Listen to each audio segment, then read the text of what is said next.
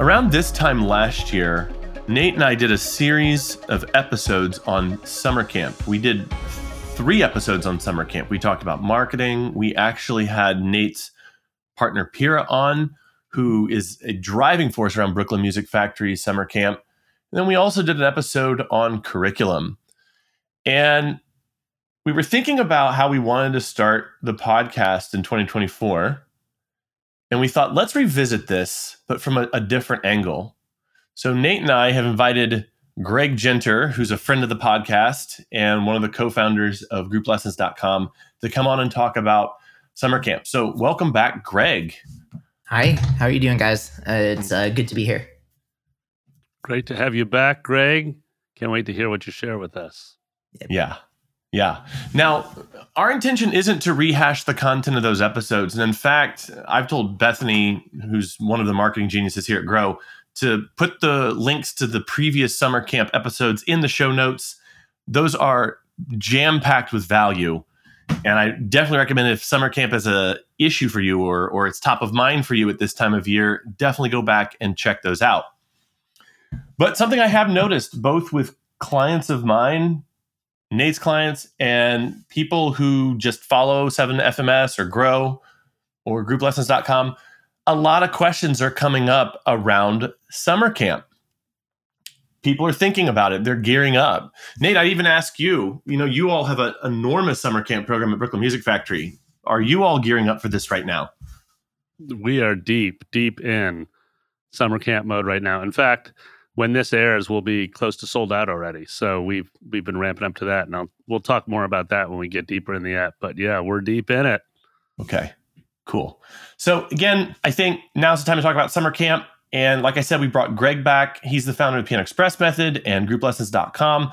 And so what we're going to cover today is to talk about curriculum, talk about marketing, talk about having a high margin summer camp program.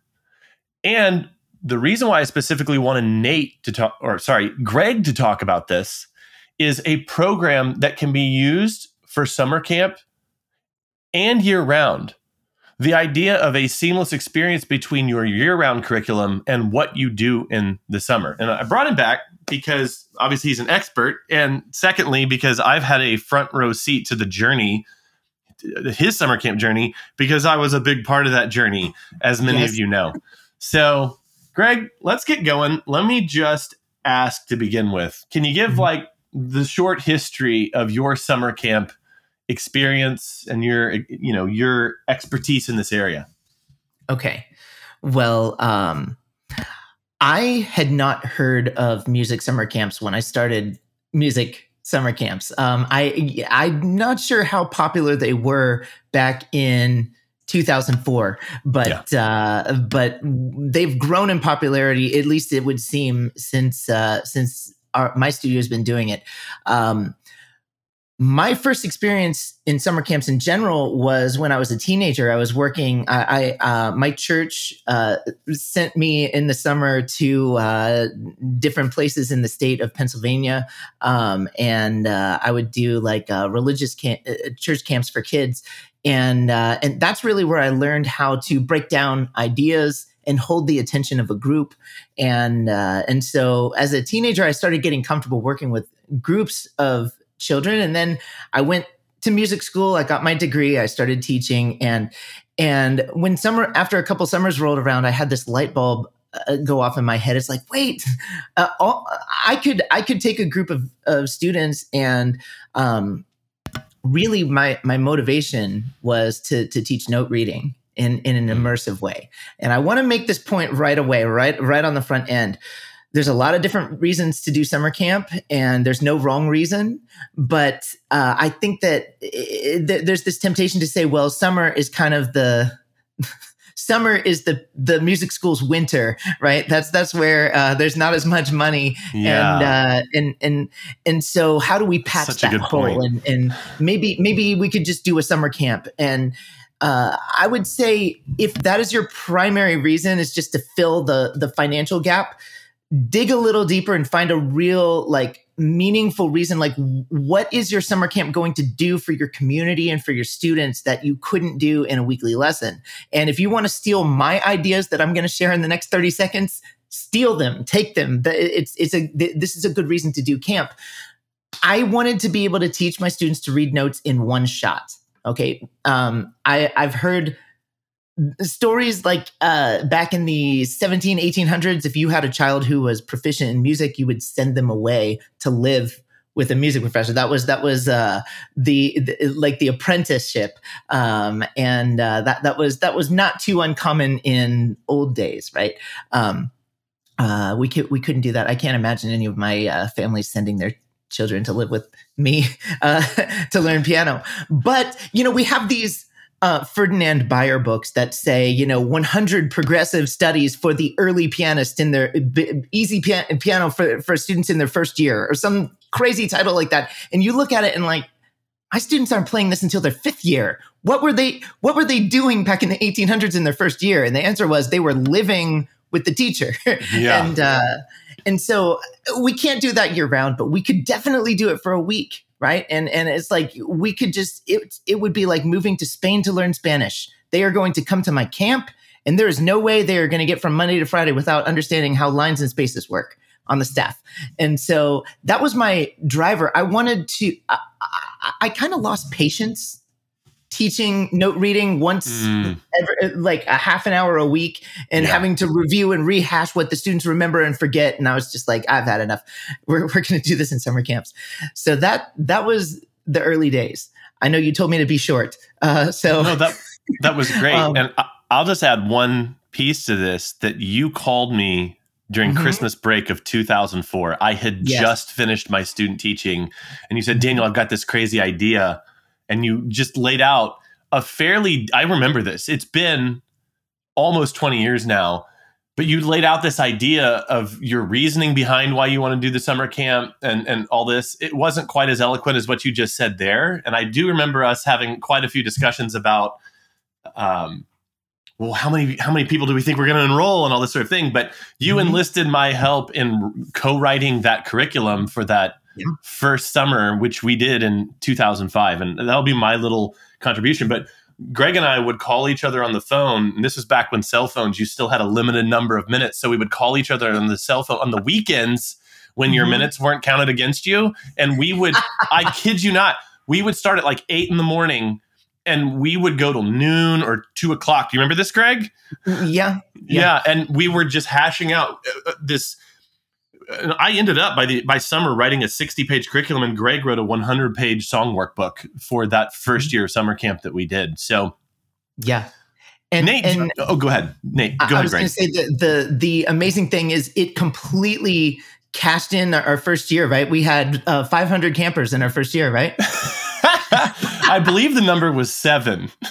Oh, 7. Okay. Yeah. Which we're going to get to shortly. We're going to get to how to sell out our summer camp. Right. But that story is so badass because it gets to what I think is the most potent point you made there, Greg, which is, what are you going to do that you couldn't do during a weekly lesson? And take the time to go well past this idea of the cash value or what it's going to do to your income statement. Because like Daniel and I talk about this all the time. The deeper you get into what your purpose and value is to the community you're building. And by the way, I love that you said, like, well, how are you going to add value to your community? You didn't say, what are you going to do for the student? You said, how am I going to add value to the community? Which is a very different mindset than thinking, what can I do for this one student? What Daniel and I talk about often, Greg, is that as you get deeper into that, knowing of how you serve your purpose, the dollars follow, and they follow with less resistance. Yeah. And honestly, in the coaching work we do, it is very difficult to get owners initially to really invest that quality time you're talking about of thinking really deeply, like, what am I even doing with my school and my studio? And like Daniel's talking about writing 100, you wrote a 100-page workbook for the initial summer. Daniel chipped in 60 pages. And by the way, you guys are doing this 6 months before you even tried it out. Mm-hmm. You said you called over the holiday break. I wrote down on my card, I was like, 6 months before they started brainstorming. Yeah. This isn't like a June thing. This isn't like, we need to fill July. Right. Yeah. Right. Yeah. At the time, well, hold on. At the time, I believe I was 22. Greg, you were 24. So we had a lot of time on our hands. Right. The Piano Express LLC was legally formed in March, and that was March, April, May, June. That was only 4 months, and that felt like as soon as we opened and started advertising, we realized right away we were really short on time, dangerously short on time. I think one of the reasons why we only had 7 is because we started late. March is late. January, we're recording this in January. Now is the time. And I'll just make even a further comment there that we really didn't know what we were doing with the promotional aspect of things. And at the time, again, 20 years ago, there was no Facebook ads. There were no Facebook groups. There was no Nextdoor or Craigslist. We were kind of at the mercy of being. I was poor and just out of college. Greg was poor and a few years out of college. And, for us to make big ad buys, it looks like buying ads in legacy media, like newspapers and radio spots and Washington Parent Magazine, which was really expensive. And so it really was just down to kind of guerrilla marketing ways that we could get the word out. And, that's why in those initial summers, the attendance wasn't super great. So, and I would also say, Nate, I totally knew you were going to jump on the comments around the vision and purpose, because that really stood out to me as well. And I know that's a favorite topic of yours. Greg, how, from your perspective, because I have a different perspective on this, but I'm not as interested in mine as I am in yours for this episode. What do you remember about how we got students in those early years? How we got students? Yeah, I remember for the camp. I remember going to soccer games and putting little flyers underneath people's windshields and getting called later that afternoon by park management telling us never to do that again. I forgot about that. That's how we got our students in the early days. Wow. One of our students that got one of those illegal papers became not only a student, but several years in, became a teenager, still with me as a student, and became one of our early staff by the time we opened our year-round studio. One of our first staff was because they found one of our flyers. John Who Hochstein. was that? Oh, yes. Oh, yeah. I remember him. Yeah. Mm-hmm. Yeah. That's fun. Greg, I call that hand-to-hand combat. And sometimes you're just like, what do you need to do to get started? And you just got to get out there and pound the pavement. Yes. We definitely did the same thing at BMF. We were flyering. We were putting cards on windows of cars. We were in the playgrounds, because the playground network is huge here in Brooklyn. But we were 100% hand-to-hand, just asking for referrals. All you need is one sign up to do what actually, Daniel, you talked about this with me early on working together. Is like, as soon as you get one person who's interested, ask them to refer 3 more people that might be interested. Mm-hmm. And you just keep webbing out like that. Mm-hmm. Yep. Greg, let's talk a little bit about the curriculum in the early days, because again, I have the story that I tell myself in my head. I'm more interested in your perspective on this. Okay. How would you describe that in a way that would be helpful to people listening? Right. Yeah. We were starting from scratch. And so even like the idea of, okay, we're going to have a bunch of kids in a room playing piano. That's going to be noisy. They're going to be playing on top of each other. Wait a minute. Headphones. Wow. Headphones was like this novel idea. That we'll have times where they can practice with their headphones on and they're not going to bother each other. We only had enough money to buy like the most basic keyboards. There were 61 key keyboards. The keys were not touch sensitive. There was no. They weren't very expressive, responsive instruments, but they had keys on them. You could press the keys with your fingers, and you could teach kids to read notes. And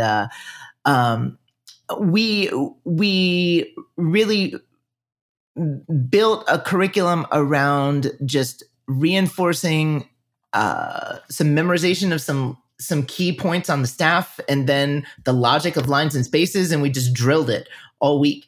And by the end of the week, students did. All 7 of our original 7 summer campers could read music. And so I'd say it's financially, it was a flop, but pedagogically, it was a home run. And that's what kept me excited to go into year 2 and say, hey, we have this great idea. It's a secret. People don't know about it. But as far as taking another step back, I was still looking for room for improvement. I am always looking for room for improvement. Today, as I sit here, I am still looking to improve what I do and how I do it. And in those early years, I didn't like the feeling of students waiting their turn. It's like I had students that wanted to show me a song they were practicing, or students that were having trouble with their hand position. But I was over here working with this one student. It's like, okay, I'll get there in a minute. We had hands in the air. Like I remember on day 3 of summer camp, we looked around and 6 out of 7 of our campers, they had stopped playing and they all had their hand in the air. It's like, you need your hands to practice. So what did we have the next day? We showed up next day with what?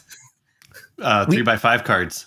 Yeah. Red cards if you need help, green cards if you want to show us a song. And we told them to stick the card up, like straight up between their keys. That's that. So you keep your hands free. When you're waiting your turn, keep your hands in position, keep your eyes on the music. Yeah. I would even say that for the many people who've worked with me on converting their studios over to group lessons, this is where that idea originated from. The red card, green card idea was from Mr. Greg Genter, genius extraordinaire. So, Greg, I don't know if you have any more comments to make around the early days of the curriculum and marketing, but if you do, certainly drop those in before we hit to the next question. But I really wanted to transition to how do you do summer camp now? Because I know what we were doing 20 years ago isn't in any way, you're not using that original workbook and curriculum that we wrote, obviously. So is this a good point to transition to how you're doing it now? Sure. Yeah. So I'm going to talk about that idea of children waiting their turn. I call that assessment. Teachers have to do a lot of that in their weekly lessons. And if you run summer camp, if you're teaching music, you're going to do a lot of assessment. You listen to the student. Are they practicing this properly? Did they learn what they were supposed to learn? And in the early 2000s, there were a few digital pianos on the market that I learned about that could handle automated assessment through MIDI technology. And I was just like, ooh, if I could get my hands on that, we could have kids like just trying to get grades. It would gamify things. It would be fun for kids. And for me as a teacher, it would speed up the effectiveness of what I could do in a day in a camp. And beyond that, I started to see like I could use this year round. I could start to teach group lessons, because even a few years into my summer camp, I was not doing anything else during the year other than teaching one-on-one lessons, private lessons. And I started to see the way I could bring in technology to do two things: gamify for students and manage time for me. And already a couple years into summer camp, with the best technology we had was headphones in our first years, I started to see that this could be a huge game changer. Like I started to see the possibilities because I already understood the pain points. I was already feeling the pain of what I wasn't able to do. And so Roland HPI pianos with this MIDI technology built in, they were selling at a sweet $3,300 a piece, and all I needed was 12. And I was still poor. In fact, I was worse than poor, because now I'm a few years into a summer camp that still wasn't profitable. I'm sinking money into this thing, and it still hadn't paid off. Daniel, how many years did it take us to finally recoup our original investment? I don't remember. I think it was 5 years, 4 years. Yeah. And I would just say, just for context, because I was still single in the early years, I would actually come out to Virginia and live with Greg for a week or two and run some of the summer camp weeks with him. But the other weeks we had hired assistants that would be the number 2 and number 3 person. And so the deeper we got into the summer camp experience, I mean, Greg, the summer of 2011, I think we had 12 camp weeks, and they were pretty full, almost all of them, Yes. and we were running a camp week every single week of the summer. And this was an all-day camp with before and after care, just for context. And that summer, I was at that time 4 years into marriage, and I think I only came out for 1 or 2 weeks out of the 12. And so we had a lot of, like, Peter Kim, Joan Diamond, I think were still working with us at the time. Right. And so by the time we got to year 7, 8, it started to blow up. Yeah. This did eventually turn into a success story. We had 250 campers in 2010. It was a crazy success. Yeah. But at a lot of learning, a steep, long learning curve of figuring it out ourselves. I would say that the one big thing that has changed is the incorporation of MIDI technology. So now students, we're on version 4 of our workbook. It's been rewritten 4 times now. And we're pretty happy with the version that we have now. All of our songs have a web platform that is a companion to the book. And so campers come in and they are playing these pieces, but there's also on our web platform, there's these background tracks that they play along to. And then the computer is connected, cabled to the piano, and so there's some artificial intelligence. Students can instantly see if they played notes correctly or not, rhythms correctly or not. They get a score. They can earn stars, and all through the camp week, the more stars they earn at the end of the week, there's like this camp fair where they can cash in their stars for prizes. And so we make it exciting, and so I would say that it's gone more high tech. But not just for technology's sake. It's not because I'm some lover of technology. I'm a very pragmatic person. I like things that work. I love efficiency. And I saw that I could manage my time better if I incorporated strategic technologies, and the camp could be more of a gamified experience for the campers.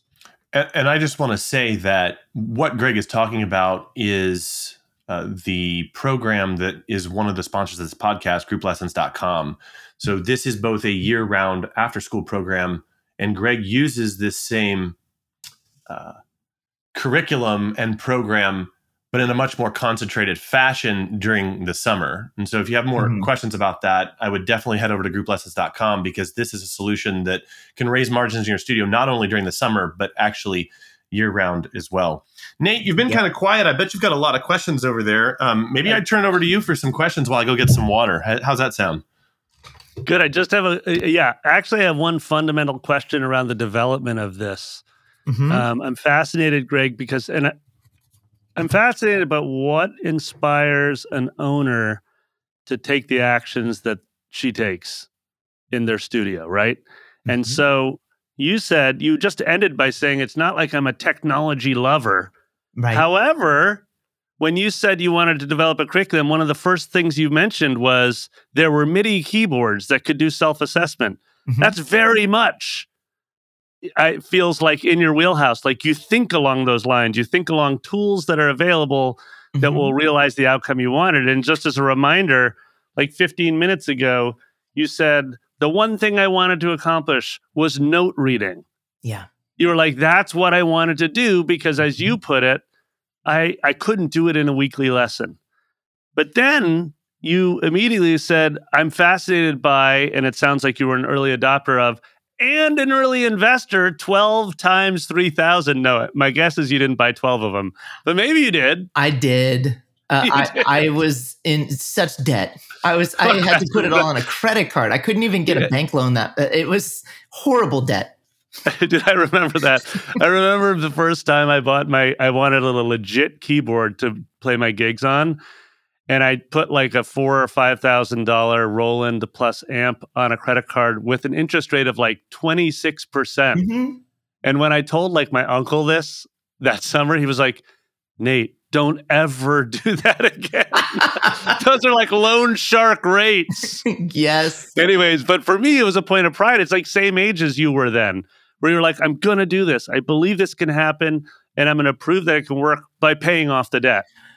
from the resources. But to my core question, Greg, is this. Tell me a little bit more, or talk to our listeners a little bit more about following their sort of native genius and area of interest around developing their own version of a summer camp. So you talked about knowing what you want to achieve, but then I'm curious, let's say someone was like, no, I don't want any tech. That's not how I operate. We're like all hand drums and acoustic pianos or something. I'm curious, just like talk to me about that, because before we even got on the call, you told me some awesome stories about working with Andy, your CTO, on bug squashing in your software. That is a very particular thing to you, Greg, that you want to bug squash within the software. So I wonder if you could talk to us about just sort of honoring that part of you as an owner to pursue the tools that are going to work for your creation of a summer camp. Curious your take on that. Okay.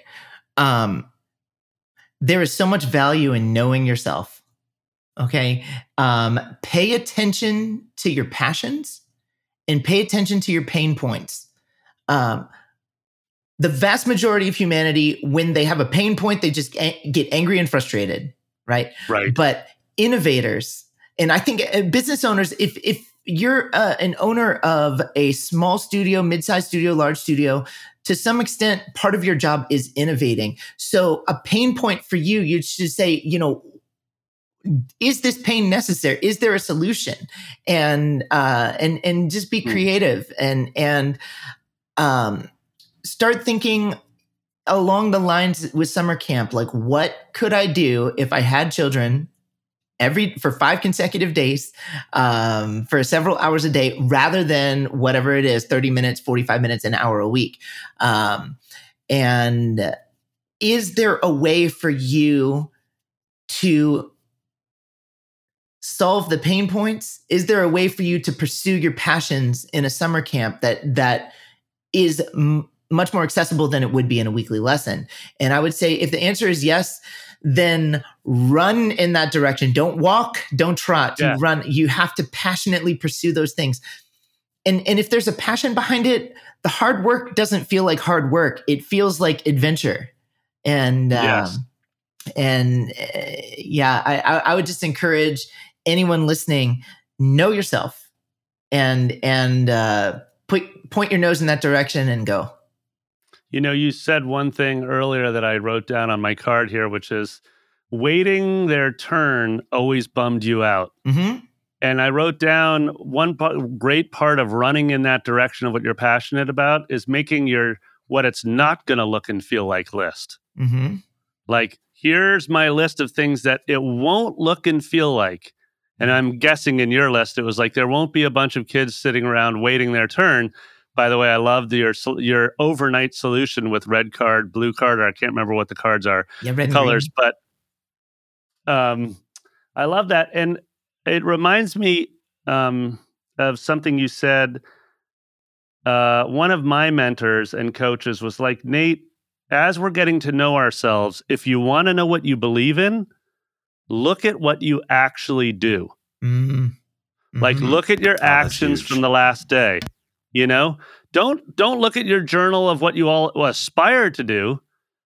For example, in the studio or when you're on the job site teaching today, if you're listening before you go in, look at how you actually spend the 5 hours as a teacher and really get specific with your actions, because that's where your values lie. Yep.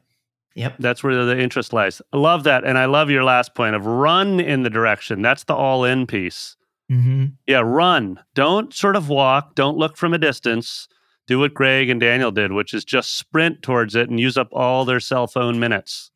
So, Greg, I think a good question to ask at this point, because we just talked about how you're doing summer camp now. I think we both kind of covered earlier how we got students back then, illegal papering of cars. I'll name a few others. We did do postcards, which got us phone calls and people.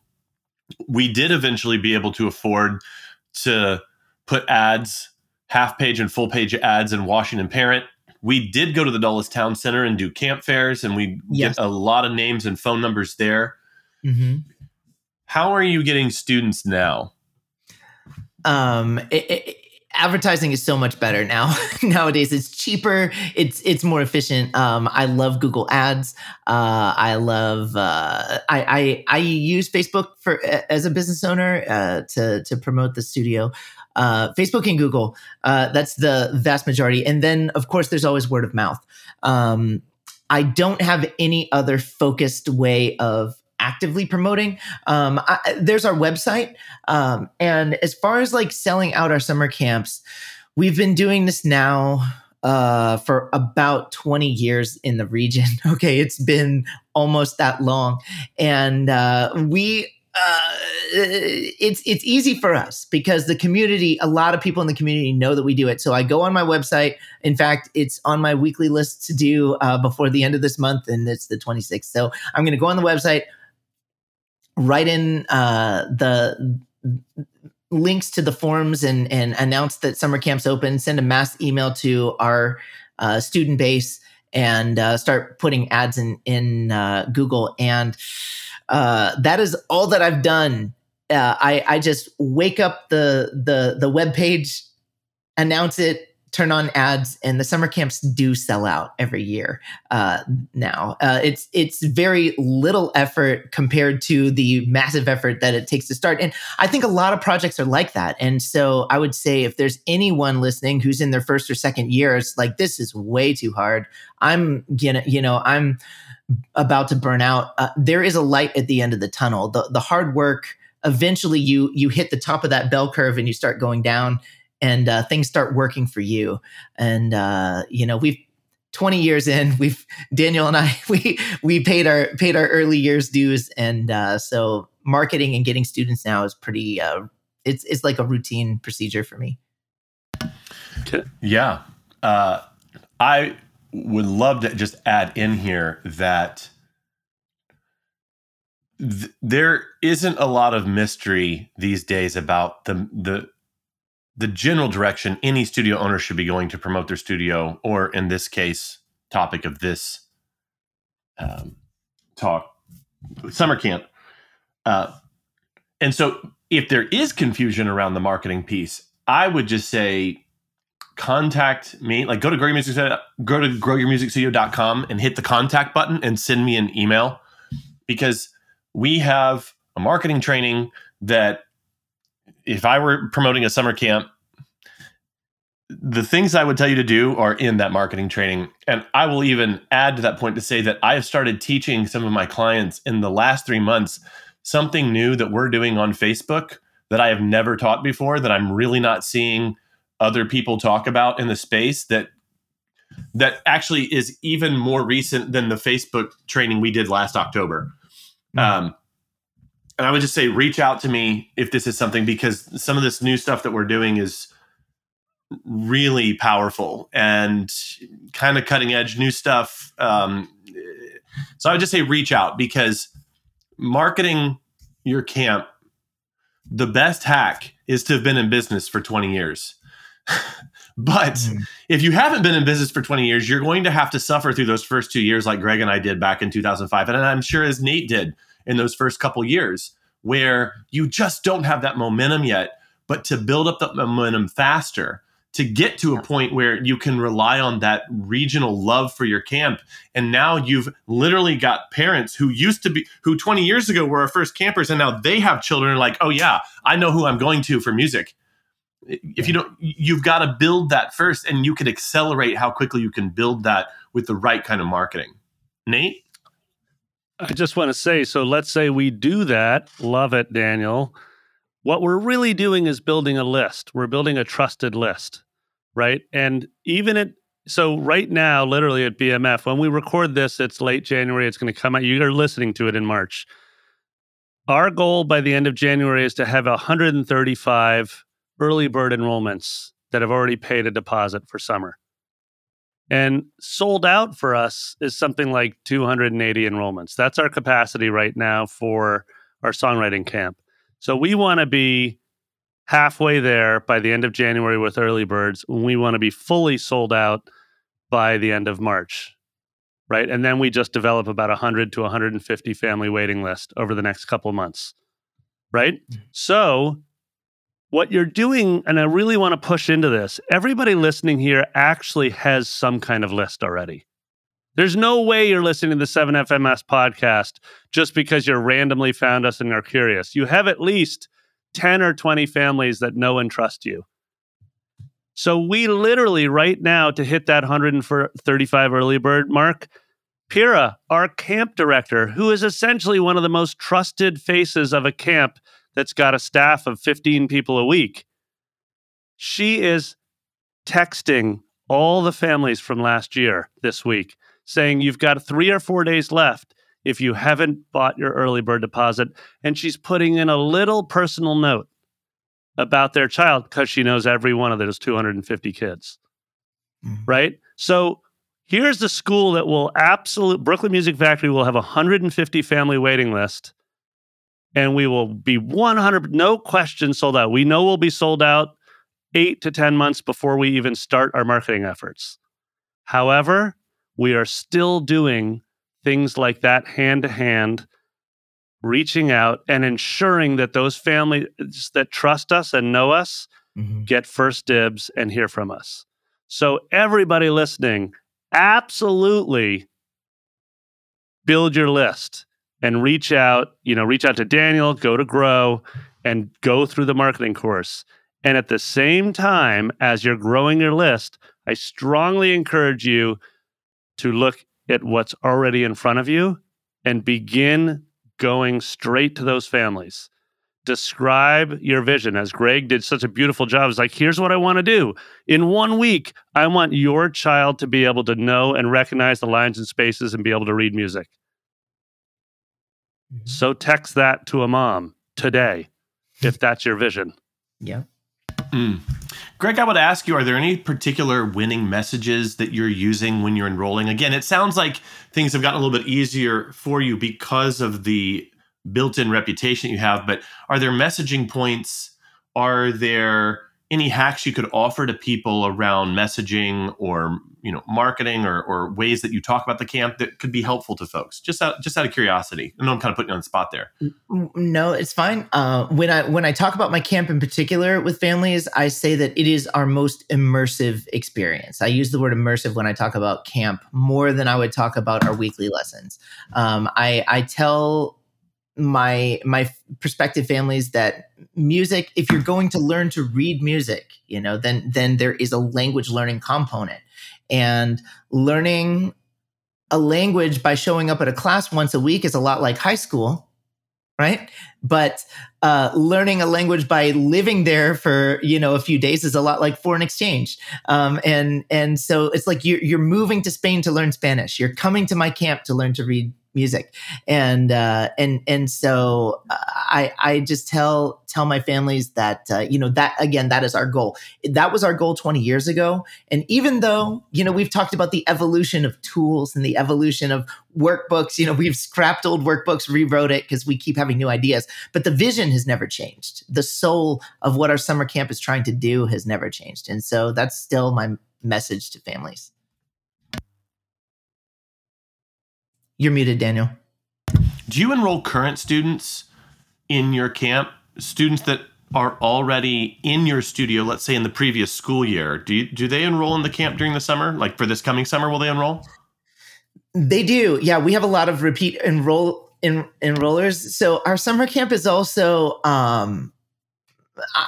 I like to teach with a little bit of a sense of humor, but then in a summer camp, if they're going to be with me all week, it gets a little more crazy. Like we have a little spot in the middle of the day where we talk about music history, and I'll actually put on a powdered wig and pretend to be a composer from the 1700s, and I act a little goofy, and so we have this idea of cashing in your stars for prizes, and we don't do that anywhere else in our program. So a lot of students just have this memory of having a lot of fun in our camp.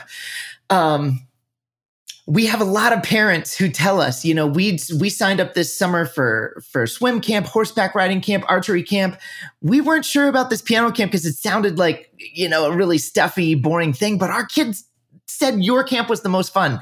I wish that message could go door to door. We could knock on everyone's door and be like, hey, the kids think our piano camp is the most fun, by the way. Parents still wouldn't believe us. It's something you have to see to believe. But yeah, a lot of kids, a lot of students, they experience it and they want to come back. So we will let them in, and it acts like a concentrated shot of confidence in their note reading. It's like getting a booster shot from the doctor. You've already had one, but here's another. This is going to keep you immunized from the plagues of being functionally illiterate as a musician. That's great. Which is easier, the old way you did camp or the new way? Oh, the new way, obviously, using technology is like MIDI technology is like a really amazing staff person that you only had to pay once when you bought it the first time, and it just works hard for you every day. I love the technology tools. And I wanted to say one thing. This is maybe a little bit off course, but I want to make sure I squeeze this in before time runs out. As far as like the bleed from summer camp to year round, I want to go back to a little bit of my history. When I started to embrace MIDI technology and use it in summer camp, I was way more wide open to group lessons for the first time in my life. And now, I'm part owner of a website that is just grouplessons.com. So I'm obviously a believer in group lessons. Now, the technology was one of the things that got me over the hill, but I still had to convert my studio that was all one-on-one lessons to group lessons. And that was frightening for me. And I know there's a lot of studio owners that might be curious about summer camps and then also in group lessons. But one of the hardest pain points would be like, but how do we convert? How do we make these changes? And one of the easiest ways to do it is to run a big summer camp. Invest in promoting your summer camp a little more than you think you would. Try to get numbers that are higher. You get all those people in and you create an environment in the camp that you want to run for the rest of the year.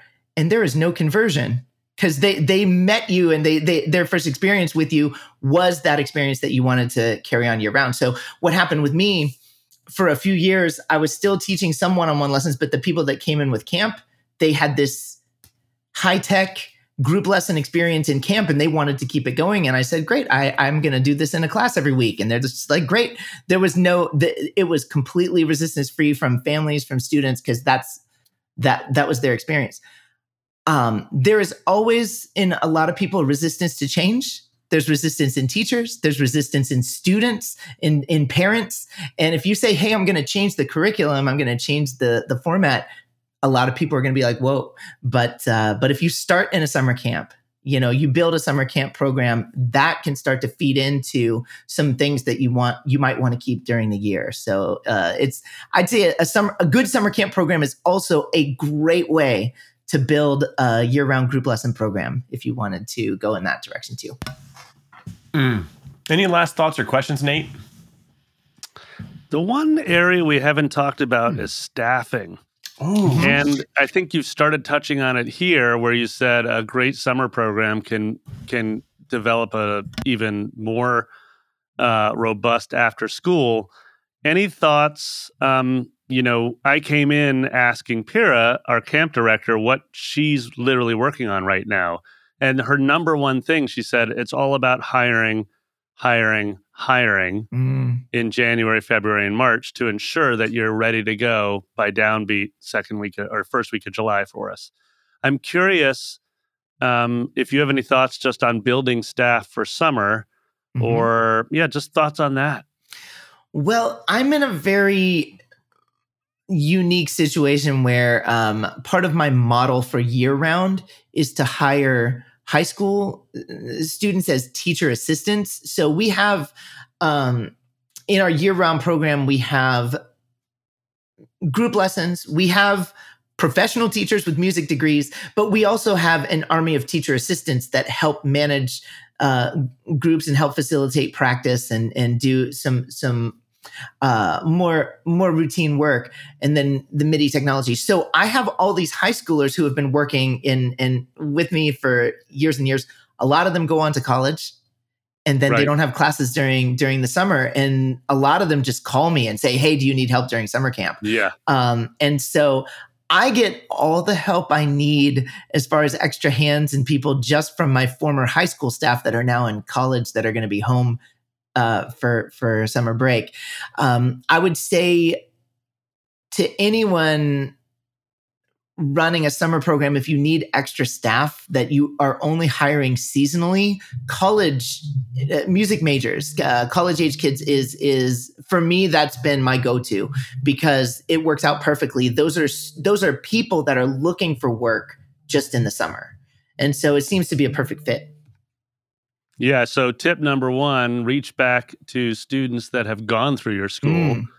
Yeah. I love that. Yeah, we get tons of those people writing. And of course, for our listeners, why are they such an awesome hire? Because they've already been trained to your culture.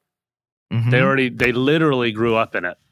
Yeah. Secondly, our version of that college hire you're talking about is we actually go to the DOE, we go to the Department of Education and look for music teachers that have the summers off. And we will hire 1, 2, or 3 of those as our seasonal employees. So that's they have smart. That's genius. Yeah, and they have great classroom management skills, obviously, because they're going from a 30-student classroom down to only a 6-student band. So to them, it's easier than falling off a log. Yeah. But they're also, they're adults, they're professional, they're already employed. Stepping into a place that's highly structured like Brooklyn Music Factory is really seamless for them. So nice tip on that. I think that's it for me. I did want to share, though, one other piece around what we're doing now for our listeners just at Brooklyn Music Factory to develop camp. And it's tied in very much to what you're talking about, Greg, where you're always refining and improving the offering, right? Of how do you achieve what you want the outcome to be. And my partner, Pira, wrote this down. She's like, we actually only add 1 new product per summer to our camp. So our camp's a songwriting camp, and it serves ages 4 to 11. Well, we're going to add this summer middle school camp. So more of an advanced songwriting band. And but she makes the point that I really appreciate, which is she says, and she's diehard about this. She says, you add 1 thing and you do that 1 thing as well as you possibly can. Mm-hmm. And you learn from that rather than, hey, let's throw out 4 different ideas and see which one sticks this summer. Yeah. Mm-hmm. Which is a tough one. And it's actually back to one of your great comments like 35 minutes ago, which is add that 1 thing and sprint towards that 1 thing. Mm-hmm. Run towards it with all the creative juices flowing. Yeah. So anyways, I wanted to share that, Daniel, before we wrap, because those are the 3 things we're working at BMF. Number 1, hiring, training as well. We train them in our day camps all spring. Number 2, make sure that sucker's sold out. So all the marketing we were talking about, all the sales work we were talking about on our list that's growing. And then number 3, develop 1 new offering so that you can expand your camp each season. Yeah, that's fantastic. And I would just remind, as we're kind of wrapping here, that if you're wanting to upgrade the summer camp, certainly reach out to Nate or go to bigmusicgames.com/7FMS. Big Music Games can be used in a summer camp setting. Obviously, we've been talking about grouplessons.com being able to be used in a summer camp setting. And if you are interested in promoting your camp in a more robust way, go to GregoryMusicStudio.com/free training. And there's a free marketing training we give there.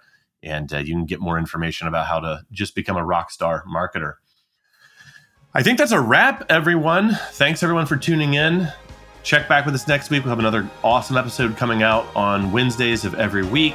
If you want notifications on the episodes, you can go to GregoryMusicStudio.com/7FMS and just sign up for updates. You'll hear from us on whenever we release a new podcast episode. That one's a wrap. We'll see you all in the next one.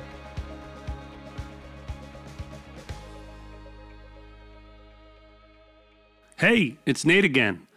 You know, every year at Brooklyn Music Factory, we get dozens and dozens of great reviews from our families. And you want to know how? Because we ask them. And they're happy to leave a review because of the positive impact that we've made on them. And so now I have a simple ask for you. If this podcast, the 7FMS podcast, was helpful to you, would you mind leaving a review for Daniel and I? And please share the podcast with another music school owner that you think might benefit. It's one of the best ways that you can support us. We appreciate it.